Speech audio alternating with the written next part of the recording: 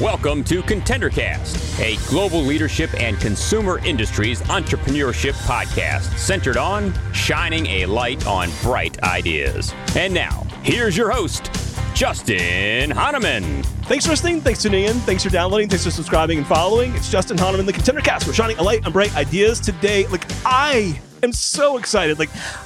I can't even wait for you to meet Nicole Dawes. Some of you probably know her as Nicole Bernard from her days at Cape Cod Potato Chips, but she's Nicole Dawes of Late July Chips and her newest product, Nixie Sparkling Water. I mean, where do we even start? I was like, we're going to only need about 20, 30 minutes, but as I was thinking about it, I'm like, this could go for hours. Don't worry, we won't. But hey, Nicole, it's so great to have you on the podcast.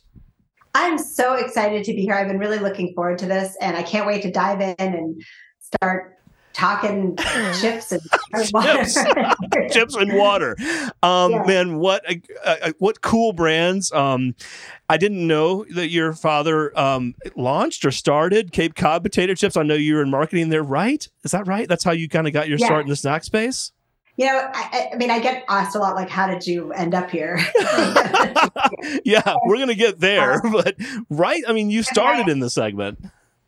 Well, honestly, my mom had a health food store in the 70s, and my dad started Cape Cod Potato Chips in 1980. And I think that, I just sort of am the product of those two influences, the health food and meets snacks. And I mean, honestly, I don't think this is sort of the job I was destined to do, I guess.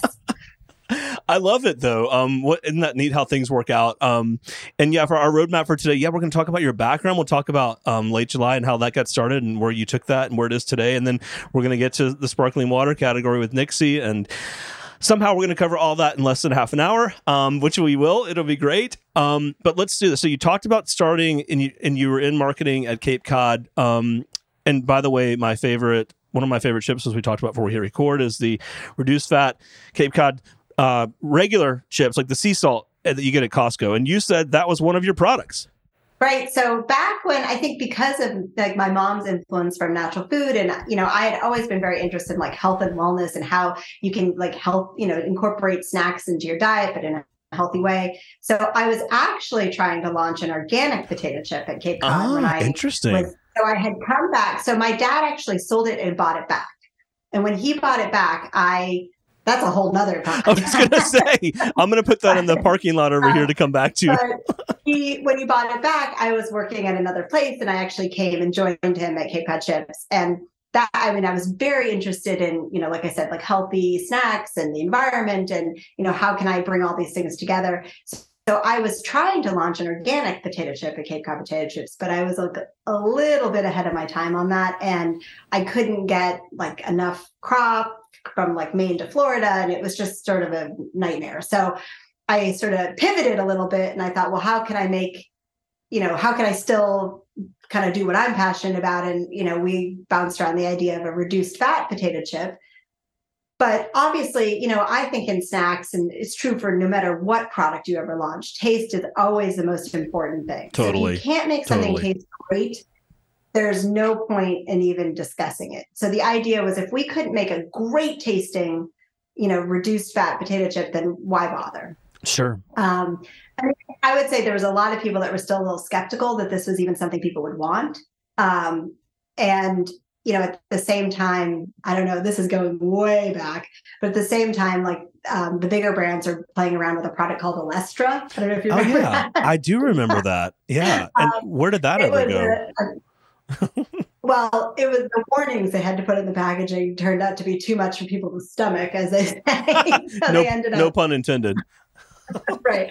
But so that was going to be a completely fat-free product. And, so we were feeling can we even compete with something like that? But regardless, I champion that, and it's still one of their best sellers today. And I think it's an excellent product. It's delicious. It's, healthier. It's, but it got me kind of kick-started my interest in really seeing how I can make, kind of the intersection of health and snacks and, what I could do. And organic. I was very, very interested in, trying to make organic products. Got it. No, that makes total sense. So, all right. So I got it on the Cape Cod side. And I have to tell you, it's like a permanent residence in our house. Like anyway. Okay. So fast forward a bit, you're in, you know, the industry, obviously. And so then how did you decide, I'm going to go start another brand with Late July? And this is back in 2002. How did that start? Well, we actually sold Cape Cod chips again, which, to be honest, was very devastating for me because, I mean, I don't want to like personify brands too much, but I mean that I really felt like Cape Cod was more of a sibling. I was an only child, so that was basically the only sibling. It was like your thing. Yeah, I could see that. And I was pretty sad when we sold it the second time. But at the same time, I saw it as an opportunity for me to really like pursue my interest. And I really wanted to get into organic specifically. So I started kind of researching, where my opportunity was and like how I could launch an organic product. And organic was still, the organic seal hadn't even come out yet at this point. Sure. 2002. Yeah.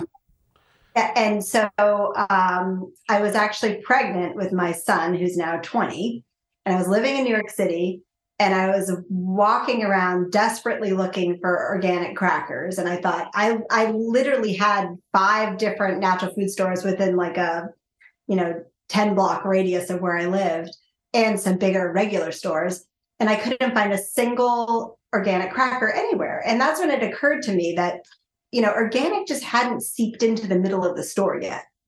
It was still very much a perimeter thing, totally. Dairy, produce. Or a unique store thing, like that store focused on healthy products. You know what I mean? Like it was a retail segment. Yeah. And even like, I was in like the most natural of all the natural food stores in New York, and they still didn't have. And what, always bothered me, having grown up on my mom's health food store in the 70s, there's this preconceived notion that like all the products in the center of the store, tasted awful. Right. Just taste was not a priority. Right. And, given my background and what my interests were, I really felt like I had kind of stumbled on, the whole idea of snacks, for me, crackers to begin with, just really needed somebody to both care about organic and taste. Sure. So we launched as the first certified organic cracker. And honestly, I think one of the first brands to exclusively launch with the USDA organic seal, because by the time we hit stores, it was 2003, and we launched like time and date with the seal hitting the market. Wow. So Late July always, like from the minute we launched, we were carrying the USDA certified organic seal. And it was very exciting. We grew really fast. And, but then we had, about 1 million things going on. I was going to say, okay, so were you able to figure out flavors and packaging and create the product and mix and the kitchens and all? Like, was that all fast forwarded because you had already worked for a chip company, a major chip company? Did you already have all those relationships, or like, what did that look like early days? Well, because we launched with crackers, we didn't really have those relationships. Got it. It was actually, and also there were no certified organic ingredients to work with. You had like, one this, one that. It was very complicated, and not that many people were really interested in helping us either, because, we were obviously trying to do something that people perceived to be a pretty small category. Sure. And, despite it being, in the billions of dollars when you talk about the cracker market, right. But being like a niche of organic and the complications of, what we were proposing, because crackers rely a lot on processing aids that like organic crackers can't use. And so, it wasn't, I did all of the early R&D in my apartment in New York City, actually. Wow. But it was pretty complicated to take what I had done and like transfer it into like a larger factory. Commercial so it kitchen took or factory. almost a full year. Wow. So a full year. It took almost a full year. And was it just you, or did you have help early days? Over time, I know, of course, Early days, it was just me. Wow. Oh my God. All right. Well, but when did you know it was going to be something? You spent a year on it. Did you know, like, oh yeah, this is, you couldn't have known. It was early. That category hadn't grown. Like stores weren't carrying it. Like did you have early indicators that there was interest in like the crackers you were working on?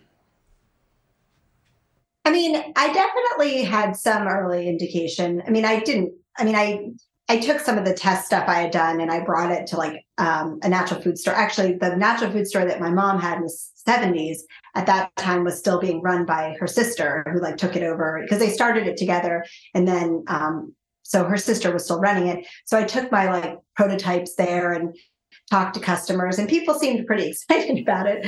But I mean, it wasn't this wasn't anything definitive. And I mean, I think I think the hardest step when you're starting any new company is really that first step. You know what I mean? It's like, Totally. I mean, so many things happen afterwards that are difficult, but it's just taking that like initial plunge, where you really rip the Band-Aid off and it's like, you're moving forward, like you believe in it and it's happening. And, I just basically made the decision. Again, I was fully pregnant, like, right. I mean, that definitely goes into the ignorance is bliss category of starting a company when you're like about to give birth. But, we just like, we eventually and then I got, at some point, like I can't remember exactly when, but my dad he was retired at the time. He came out of semi-retirement and helped me get some factories interested. Got it. And then I think we like officially hit stores and like in stores in 2000, like fall of 2003. Got it. Okay. So started 2002, fall 2003, you hit some stores. And then how difficult was the sell-in? And at the time, you think about retail now and everyone's like, you need a couple of product, flavors and line. You need to have a line coming, like multiple, like what did that look like then when you were selling in to stores? Honestly, our initial sell-in was pretty easy because we were the only game in town. Like there were literally no other company doing certified organic crackers. And this was, the seal had just come out. People were very interested. I think the bigger challenge that we had, and this is something I talked to a lot of like other entrepreneurs about, like there's kind of a couple of ways to like be successful as an entrepreneur. Like you can go into a category that's super high velocity and you don't, as long as you can like be at the minimum amount of velocity you need to have, there's, you're talking about $30 billion to take from. Sure. Or you can be, a large part of a smaller category. And having our background been in chips, we were used to these high velocity, high turn categories.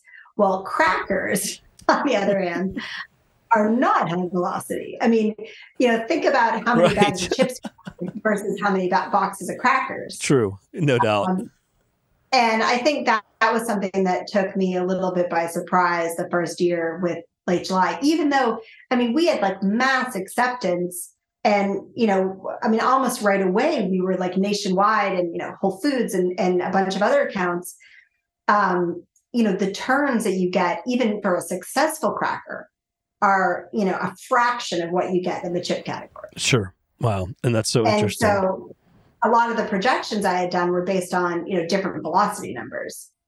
And then once I realized kind of, what the reality of crackers were, I had to kind of recalibrate a little bit and, make some decisions. And then my quest for high velocity. Right. What can I do that would be higher velocity that I know, where I know the category? Chips. Right. So, I mean, I think you can see how we ended up there. But, right. It's good. Most people wouldn't know that story. That's why I love doing this podcast.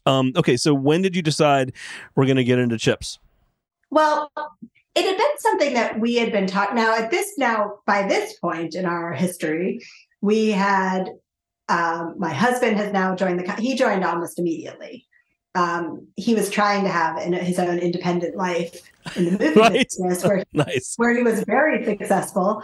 But we decided that, Late July had kind of taken over our lives. And, if we were going to have any chance of, any family time at all, this was going to have to be an all hands on deck situation with our family. Sure. So he very graciously came and joined us at Late July. So now here we're all together. And, my husband had been talking, really pushing us towards chips. I think because he was sort of this outside perspective on chips, he knew the opportunity. And my dad was just very resistant because he had just come out of that night. He had just sold his business, right? And with those high velocity categories, they're also very hard. the failure rate is high, and it's you're dealing with a much more stressful situation. So he was very, very resistant to it. Now, a couple of things occurred. Unfortunately, my father passed away in 2009. So sorry. And and it was pretty sudden. He was very healthy, and he just got diagnosed with stage 4 pancreatic cancer. Oh my gosh. And it was just, and I mean, I know I've probably told this story to other people before, but I mean, it's such a big part of our arc of our company that his death triggered a technical default on one of our big loans because we had a death of a member clause in one of our loan agreements.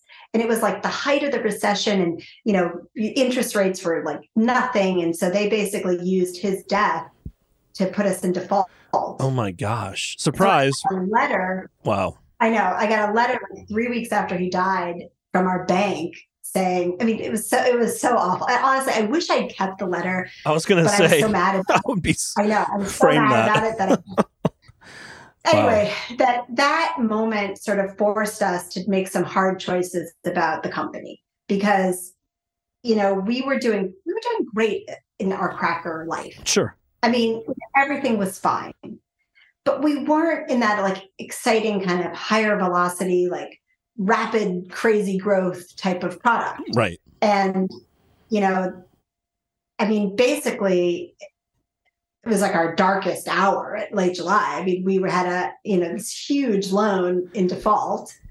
My father had just died. Right.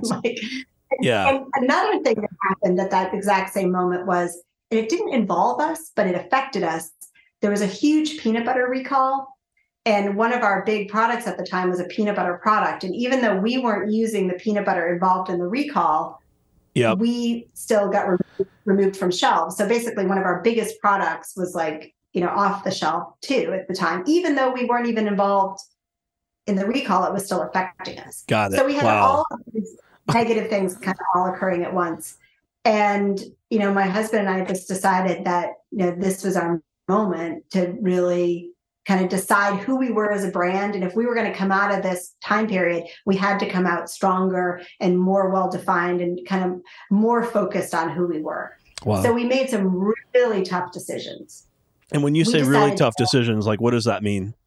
Well, what do you hear? So basically we knew that our North Star was health, right? Like we always believed that, and that's like what drove me in the first place, in health and the environment and organic. And at the time we were making some products that we just didn't feel, they were delicious and they were organic, but we just didn't feel like they kind of represented who we were from a health standpoint. But they represented like $2 million in sales. And at the time we were only 8 million. So it was pretty significant. Sure. Was our 20%. We decided to discontinue our cookies and launch tortilla chips. We're going to get rid of a big part of our business and launch a new brand with no volume at all, at least, right? No volume, no customers, right. And honestly, not even the right type of distribution. Like basically, we're going to just kind of reinvent ourselves into like the mold that we originally had for the brand. Got it. And I mean, it was definitely a very stressful period, but we came out of that stronger financially because the cookies, in addition to not like kind of representing who we were, also were, one of our worst products in terms of margin. Got it. So from a bottom line standpoint, it also made us stronger. Sure.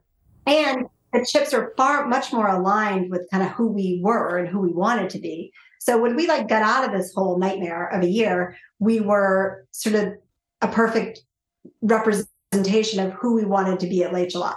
Interesting. We were financially stronger. We were from this brand standpoint stronger. And honestly, we never looked back. I mean, it was such a pivotal moment in kind of every part of our brand story. We were growing each year before that. But after that year, it was, you hear this all the time, but we truly were an overnight success, Sure. 7 years in. But that was it. I mean, we just took off like a rocket ship after that. Amazing. What was the first flavor? And so I'm guessing, what's the first flavor? And I'm guessing you were able to a bit fast forward into the chip space because of the past experience, right? Well, yeah, that's where we definitely had. I mean, that was. Yeah. I mean, I grew up, basically inside the potato chip factory. Mm-hmm. So, right. I finally had some. I could finally use the knowledge. Totally. I mean, I joke like I could write like a pallet jack for like a pallet of potato chips before I could like ride a bike, but. Definitely playing to my strengths at that point. And I knew, it's like the whole time in the back of my head, I could hear my father, like, this is, this is really risky, like this. But again, and like, I know why he didn't want to do it, but at the same time, it's what he did. Right. You know what I mean, Cape Cod. And what an incredible thing to watch, by the way, that brand take over the shelves in grocery. Okay. So you launch, and what was the first flavor? I was trying to, I don't know. It was our multi-grain tortilla chips. So they were like, we had chia and quinoa and, the whole grain corn. And I think they're still a perfect chip.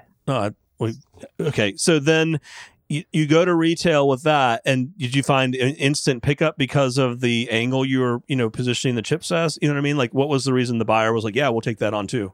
No, it was really hard. Honestly, it was a little bit deflating because we were changing categories. And that's a different buyer, right? The chip buyer different than the cracker buyer?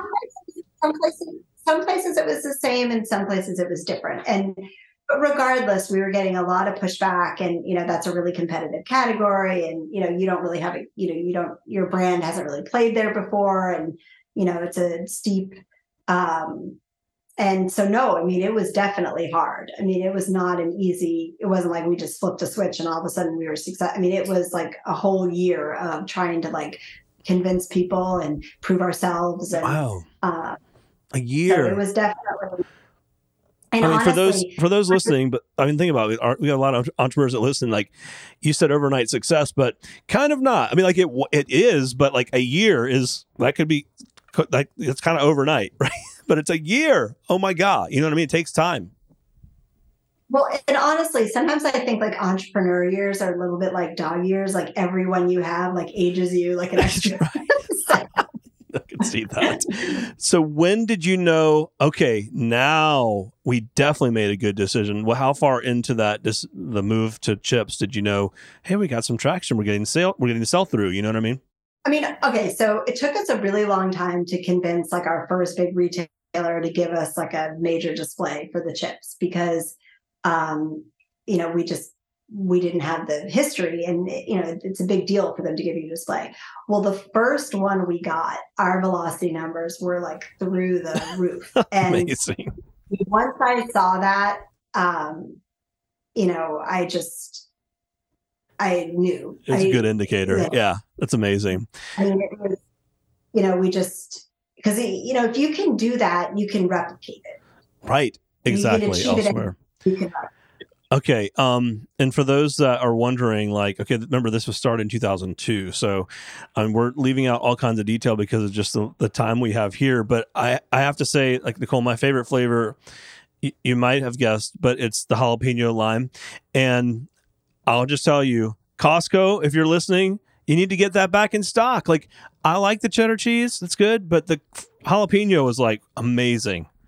So that product is probably one of my, there are a handful of products like I've developed throughout my life that I will forever be, just think are perfect. And that is one of them. I think that product is just perfect. I told you before we hit record, I didn't really know about your chip brand until my daughter, who works with Peloton, was with us at Costco. And she's like, you guys need to try these chips. And I'm like, sure. And we usually, just got the Cape Cod. And we ate the whole bag, the big, Costco bag in the car on the way home. It was so great. You're so good. Not just me, several people in the car, by the way. Okay. So I love it. love it. Okay. Here's a question though. So, I'm going to ask you this in a minute again when we talk about sparkling water, but what were some of the biggest lessons learned, maybe 2 or 3 from the late July experience? And maybe you can still, you've got some that are still ongoing, but like you'd share with some of the other entrepreneurs that are listening to us, like what would be 2 or 3 of like the biggest takeaways you'd share with them? Yeah, I mean, I think there's a couple of things, and I think it's particularly relevant for like the time period we're in right now, because, the economic uncertainty and there's so much going on. I mean, the most important thing that you can do as like a CEO founder is to truly understand your costs and to try to get and to be as efficient as possible, as quickly as possible. I mean, I think that there are a lot of decisions that we made early on at late July that we kind of had to do. But, as we grew and understood our business better, just being able to improve our cost of goods, hands down was one of the best things that we ever did. You can't focus on, marketing and, growing your top line at the expense of, truly understanding, controlling your costs. Sure. I mean, as much as you want, you can't do that. I think that's great advice. But one of the bigger things I think I've learned is you just, there's that like Bob Dylan quote, that song where it's like, I was so much older then, I'm younger than that now. I think that is so true for like a second-time entrepreneur, because, early days at late July, I mean, every little thing that would go wrong would just be, it would just it's just a true catastrophe. Right. And if there's anything I've learned in, over 20 years of being an entrepreneur, is that is the only thing that's certain. You're going to wake up every day and something's going to go wrong. Sure. Like 100% of the time. Right. And, learning to just manage through the chaos and, and not think it's the end of the world when these things go wrong. I look back and just kind of, we launched Nixie during the pandemic. We hit stores, and I mean, there's been a new thing going wrong in the world and our country. Right. And, every day you turn on the news. And I think it's been really helpful that I have the perspective of, having been an entrepreneur for all these years and having dealt with crisis after crisis after crisis after crisis. It's not that you can't be phased anymore, but it definitely, you learn to manage through them in a much more measured way than I think I did early on in my career. I think that's great. And, you develop that perspective over time, and super great advice. LateJuly.com. You can check out all the different brands in the story. So where is the company now? Talk about, where this has gone for you, and then the transition over into Nixie. So we sold Late July to Campbell's in 2018. And, it's so interesting. Like, obviously a lot of times when you sell a company, you have to sign a non-compete. But it's one of those things, like, I would never even want to compete with it because I just think it's such a great brand. I'm so proud of it. Like, I want it to, it's doing great. I want it to keep doing great. And, I think when we were trying to figure out what our next move was going to be and where we were headed next, it wasn't even something that I would even contemplate, even if I could have, because I just think it's such a, I'm just so proud of it. Like Sure. Like you said, that jalapeno lime and the original multigrain are 2 products that I think are near perfect. They're unbelievable. Yeah. And so when we were kind of figure out, what we wanted to do next, goes back to that kind of velocity and, question and right. Our whole time during Chips, we were very often displayed with beverages. And, I saw the same thing, like, back when I was like pregnant and looking for snacks, it's so strange. But even though it was 2018, when you walked into the beverage aisle, then there was almost no certified organic. It was, the whole aisle was filled with sugar. Right. And yeah. filled with single-use plastic. It was kind of shocking to me. And that's where I saw the opportunity for us to come in and take the same things we cared about at Late July, but bring them to a beverage brand. And, that's our mission. It's really about, healthier beverages. It's about the environment. It's about reducing plastic and reducing sugar and also reducing, the toxic kind of forever chemicals that, we're all so concerned about now and should be. Sure. So that was what led us to start Nixie. Wow. Now, you had not worked in this category, and so it wasn't similar to growing up in the chip plant. I mean, some things around supply chain ingredients and making a product and all that, but how did you figure out beverage? And did you always know it was going to be sparkling water, or what did you think about several different types of beverage options? What did that look like early days? Well, I think, for us, it was sparkling water because, similarly to what we did at Late July, was we wanted to create what we think is like the healthiest option in the beverage section. And sparkling water really is like the healthiest thing that you can offer, outside of like filtered tap water. And what's nice about sparkling water and kind of what I was trying to achieve is that, hydration and staying hydrated is truly one of the easiest things you can do for your health. And it's shocking how many people don't drink enough hydrating liquid during the day. I mean, it feels easy, but clearly not. Right. And so I think it's the same as with any healthy products. It's the responsibility of the brands to create things that are so desirable and so delicious that, people are willing to take that step for their health. And, so part of what we were doing when we were looking at how can we do that? How can we create products that are going to, where they care about all the things we do, like, the reducing sugar, reducing plastic and, the environment organic, but also making them delicious enough. So, we came up with the idea, obviously, to be certified organic. That seems like kind of a no-brainer for me and what I care about. Right.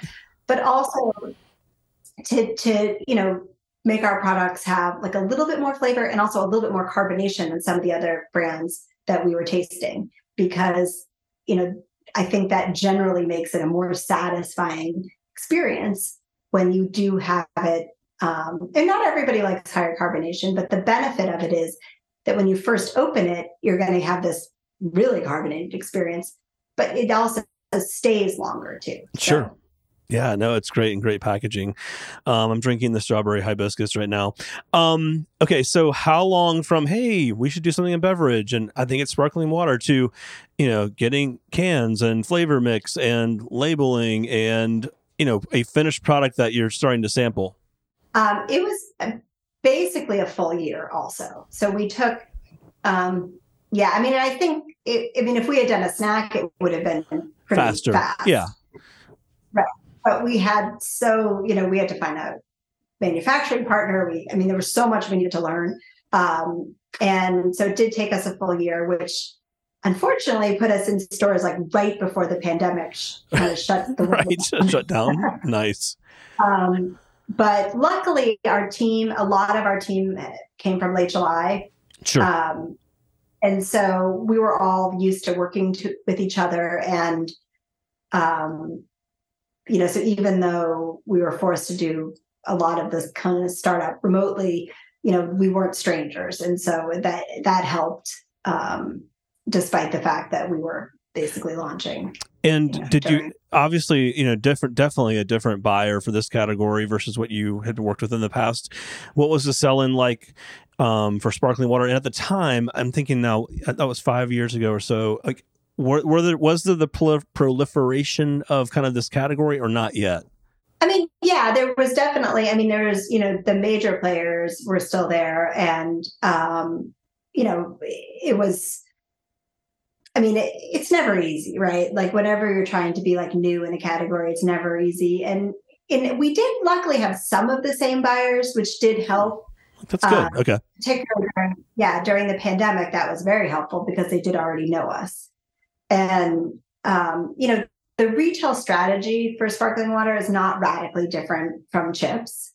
So, when we would meet with a retailer, we could very confidently talk through a launch plan, knowing how much it's going to cost and, being prepared for what it's going to cost, honestly, more importantly than knowing it.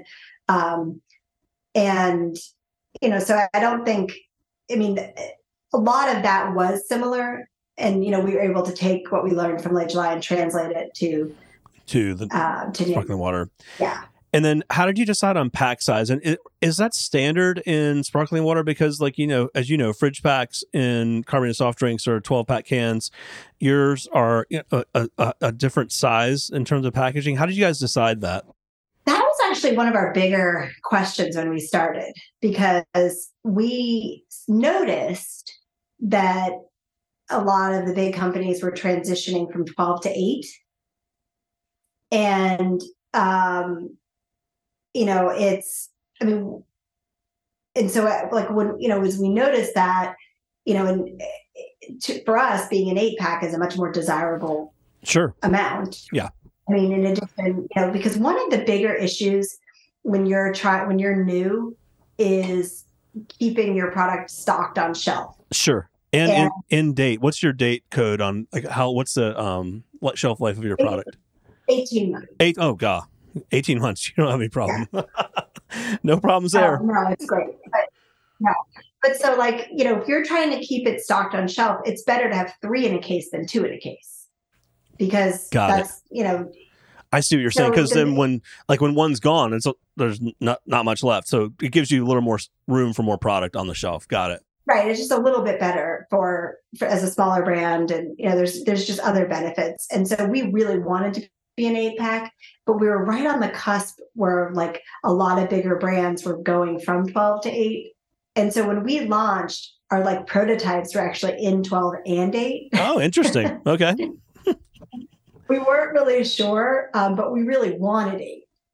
And we had a couple retailers that really were pushing for 12, but honestly, there was enough that were okay with 8 that we just made the decision because it was better in so many ways for us to be in an 8-pack. Yeah, I think it's about. I'm so glad we did. I know. Yeah, I think it's some of the retailers push back just on the shelf, like the size of shelf. You know what I mean, in terms of the merchandising of it. But we won't get into all that. So okay, and then when did you know this was going somewhere? That like okay, we've got orders, we've got sell through. Like what were the indicators that this was moving? Well, again, it was very similar. We had to fight for those first few displays, and and honestly, it was hard because this was a pandemic too. Right, people weren't in store. People weren't in store, and we also made the decision to not like pivot to D2C and just stay focused on our retail strategy during the pandemic. Interesting. Okay. So it was hard because displays aren't that important when no one's in a store. Right. Well, and also on the flip side, D2C is expensive with an 8-pack can. I mean, it's very expensive, and there's a lot of damage, and it's not a great way to deliver cans, honestly. No. I mean, we are going to do it, and we're for sale on Amazon, but we didn't want it to be part of our launch strategy. We really wanted to get a retail first. So it was definitely like, there was a few accounts where, we were getting this very positive kind of early feedback. And to be completely candid, I mean, I had the lowest of expectations because, I mean, we couldn't do anything. We couldn't merchandise it. We couldn't, you were just really at the mercy of people kind of happening upon you. Sure. And so once we were slowly building, and we were trying to do, we were doing like Instacart advertising and things like that to try to get our brand out, partnering with different retailers on social media, just letting people know that we existed. And it was about 6 months into our first year where all of a sudden, we were noticing that some of the products were really taking off. Was it certain flavors? Is that or pack sizes? Okay. Certain flavors are really taking off. And, that's when it kind of occurred to us that, we were getting in, some of these accounts that we're really partnering with, people were finding out about us, and, our efforts were, at least a modicum of success of letting people knew we were out there. And then as we've slowly started to come out of the pandemic, we've been able to return to stores and do, our kind of our normal, blueprint for launching. Sure. Wow. That is, we're having to kind of relearn everything all over again because, our whole first, 2 years really were under like the cloud of the pandemic. Right. Crazy. So this past year has just been incredibly exciting because, we're finally seeing, what a display can do and what merchandising can do and what our own people can do in store. Sure. And it's done. And what are some of the keys to growth as you look to the next 6 to 12 months? Is it new pack sizes, new flavor, getting into, the bulk stores or whatnot? What does that look like? So, I mean, we've definitely been, we've had some exciting rotations at Costco, which is obviously amazing. Right. I mean, one of the things that was kind of a gift of the pandemic, I guess you could say, was it made us very confident in what our best sellers were. So, right. Now clarity is a good thing, right? And now we've spent, we spend the majority of our time, just making sure that our accounts have our best sellers on shelf. I mean, it seems so elementary, right. But I mean, that is so much of this business is just making sure that when a customer walks in to buy your product, that it's present, sure, and they're able to purchase it. Right. And that what you don't want to have happen is that one of our early retailers, they maybe took in one of our maybe our number 6 product, and our number 1 and 2 have sold out, and now the whole shelf is filled with that number 6 product. 6, because they're trying to get rid of that inventory. Right. So we're working on just sort of the nuts and bolts of that. And I mean, it's amazing what that can do, these simple changes, what that can do to your numbers. Sure. I can imagine. And you think about this experience with Nixie and then late July, what, maybe 2 or 3 things that didn't work, things you tried that were like either wrong, that flavor didn't work, or that package didn't work, or that working with that retailer did not work, or distributor. I'm sure there's many things. I mean, you've been at this for 20 plus years, but what would be a couple you could share with our audience? I mean, one of the things that I think is a lesson that I've learned like very early on is when you're like the emerging brand, and unless you have infinite money and infinite ability to advertise your breakthrough product, sometimes it doesn't pay to reinvent the wheel. Like, right. Interesting. Early on at late July, we were trying to package something in a way that just wasn't right for that particular product. Sure. Because of manufacturing challenges, it just was better for us, but it wasn't the way customers were expecting to see it. And, in addition to being a nightmare from a retail standpoint, because we got these products accepted, and now it was taking away sales from like better sellers.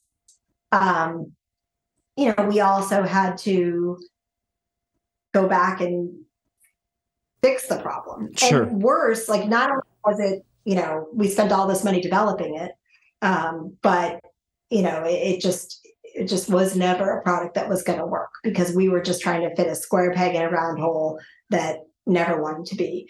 And, I think about that all the time because, you want to be innovative and you want to be non-duplicative, obviously, but sometimes it doesn't pay to really push the envelope in a way that customers just aren't ready for, unless you have the money totally to really do the education around it. And we certainly didn't at late July. Got it. That's one thing. That's good advice. Yeah, and I think it's tempting, right, to put more money into something that either the consumer is confused about or may not have been trained on, or maybe they, in a new category, they don't even know what it is. You know what I mean? That's a challenge sometimes. Yeah, it definitely is. And then the other thing I think has been it's not like a what isn't working as much as just as I look back on kind of what made us successful and what were our like obstacles, as simple as it sounds, really understanding your mission and like what guides you as a brand and making sure that things you're doing are really fit into that. You just, because that's like where the passion comes from. And that's sure. Like, that is what consumers see and feel. And I think at late July, like why that year was so pivotal for us was because, before that, we were sort of a patchwork quilt of like what could be in navies and things like that. And when we sort of streamlined everything into like kind of really our focus of who we were as a brand and everything fit into that, that I think that's when it just clicked with consumers. Sure. And, you really do need to be able to describe who you are as a brand very, very quickly. And not just describe it quickly, but also like believe it and be excited about it. And that has to be where you're like what drives your, the passion for what you're doing. Totally. I totally agree. What a great point to end on. Because we could go for a couple hours. You just got some incredible stories and incredible experience, and so excited for, what you've accomplished, but also what you've got going now, and who knows what's next. We got to have you back on to talk about some of these other tangential stories, and it's just been so great to have you on. Before we go, though, where can our audience find you, buy product, check out your new products, etc.? Yes. Well, as an emerging brand, we would certainly appreciate any and all, purchases that you make of us. Believe me, every time someone buys one of our products, I'm so grateful for each and every purchase. So, that's great. So Nixie, we have a store locator on our website, so you can go to that and type in your zip code and find it. But honestly, we're in a lot of, major accounts in most major cities. In the Northeast, you have Stop and Shop, in the Southeast, Publix, in California, Safeway, Vons, Ralph's, and then of course Whole Foods and Sprouts, one of my favorite customers. And then we have, the core and backbone of our business, the independent natural food stores. We definitely wouldn't be who we are without them. They definitely go out and support your independent natural food store in your Totally. town. Co-ops. And then Amazon. I love it. Yeah. And so I do have one more question. I know our audience will appreciate. Cape Cod potato chips, there's always this map on the back. I wanted to come visit probably the place you worked. I could, it's made in Cape Cod. So Cape Cod potato chips. Where did the name come from for Late July and Nixie? Well, Late July is, I think it's the sweet spot of summer. You're knee deep in it. You've just started to relax. You haven't started to get those like back to school anxiety yet. I will say, full disclosure, my birthday is July 30th. So that could be confusing. Late July. Got it. Go that way. But I do feel like it is that perfect moment in time, sort of late July. And everything is right in the world. I did grow up on Cape Cod, so even more so. Right. I can imagine. Beautiful. And then Nixie is a combination of my nickname, which is Nikki, and I, love my nickname. All my close family and friends call me Nikki, and then a Nixie, which is sort of another name for a mermaid, but a more mischievous, sort of sprite-ish. And I grew up in the ocean and water, and obviously we make beverages based on water, so it felt like a great name that had a lot of personal meaning. But also I thought, was something that was unique enough that, we could kind of own that name. Love it. Very, very cool. Nikki Dawes, I will no longer call you Nicole. So great to have you here. We hit the website latejuly.com, and then also drink Nixie, Nixie.com. Check it out. You'll see her picture on the front of that website. It's pretty awesome. Nikki, so great to have you with us. We can't wait to have you back on. I will come up with a whole other set of questions. So thanks for making the time. Oh, this is great. Thank you so much for having me. What a highlight of my day. The Contender Cast is powered by Contender Brands and is the top global consumer industries entrepreneurship podcast. You can find additional Contender Cast episodes on worldwide podcast platforms, including Apple Podcasts, Google Podcasts, Amazon Music, Spotify, iHeartMedia, YouTube, and other preferred podcast platforms. If you would like to be a guest on the Contender Cast, connect with us at contendercast.com. This is Brian Benson reminding you that every winner started as a contender.